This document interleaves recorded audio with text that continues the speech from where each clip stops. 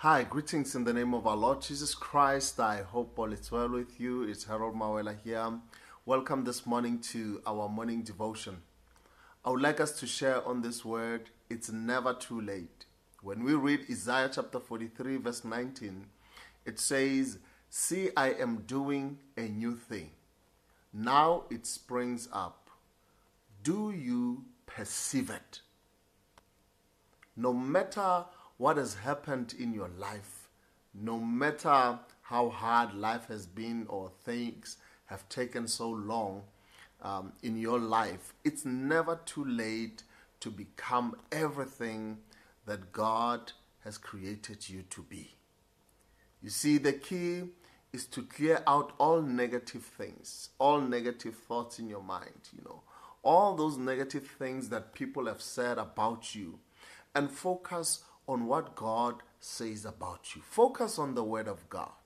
Focus on what the Word declares and says you are. You are not who people say you are. You are who God says you are. You have to clear out all the old coaching, all that old, teaching,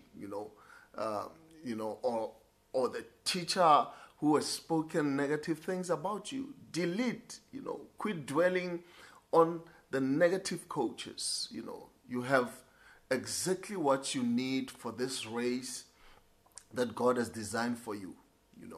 So clear out what the counselor said. Maybe he said you are a C student.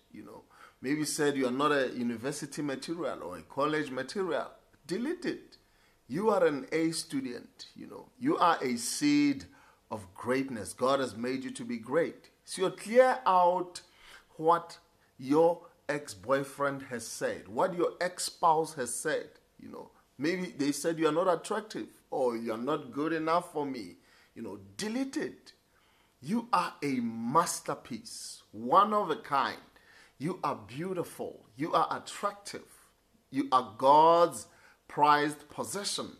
You might even have to clear out what your parents have said, when they were raising you. Maybe they said you are undisciplined. You are not going to amount to much or to anything at all. Or maybe they said you can't do anything right. Delete it. Press that delete button. You are destined to do great things. You are destined to leave your mark on this generation.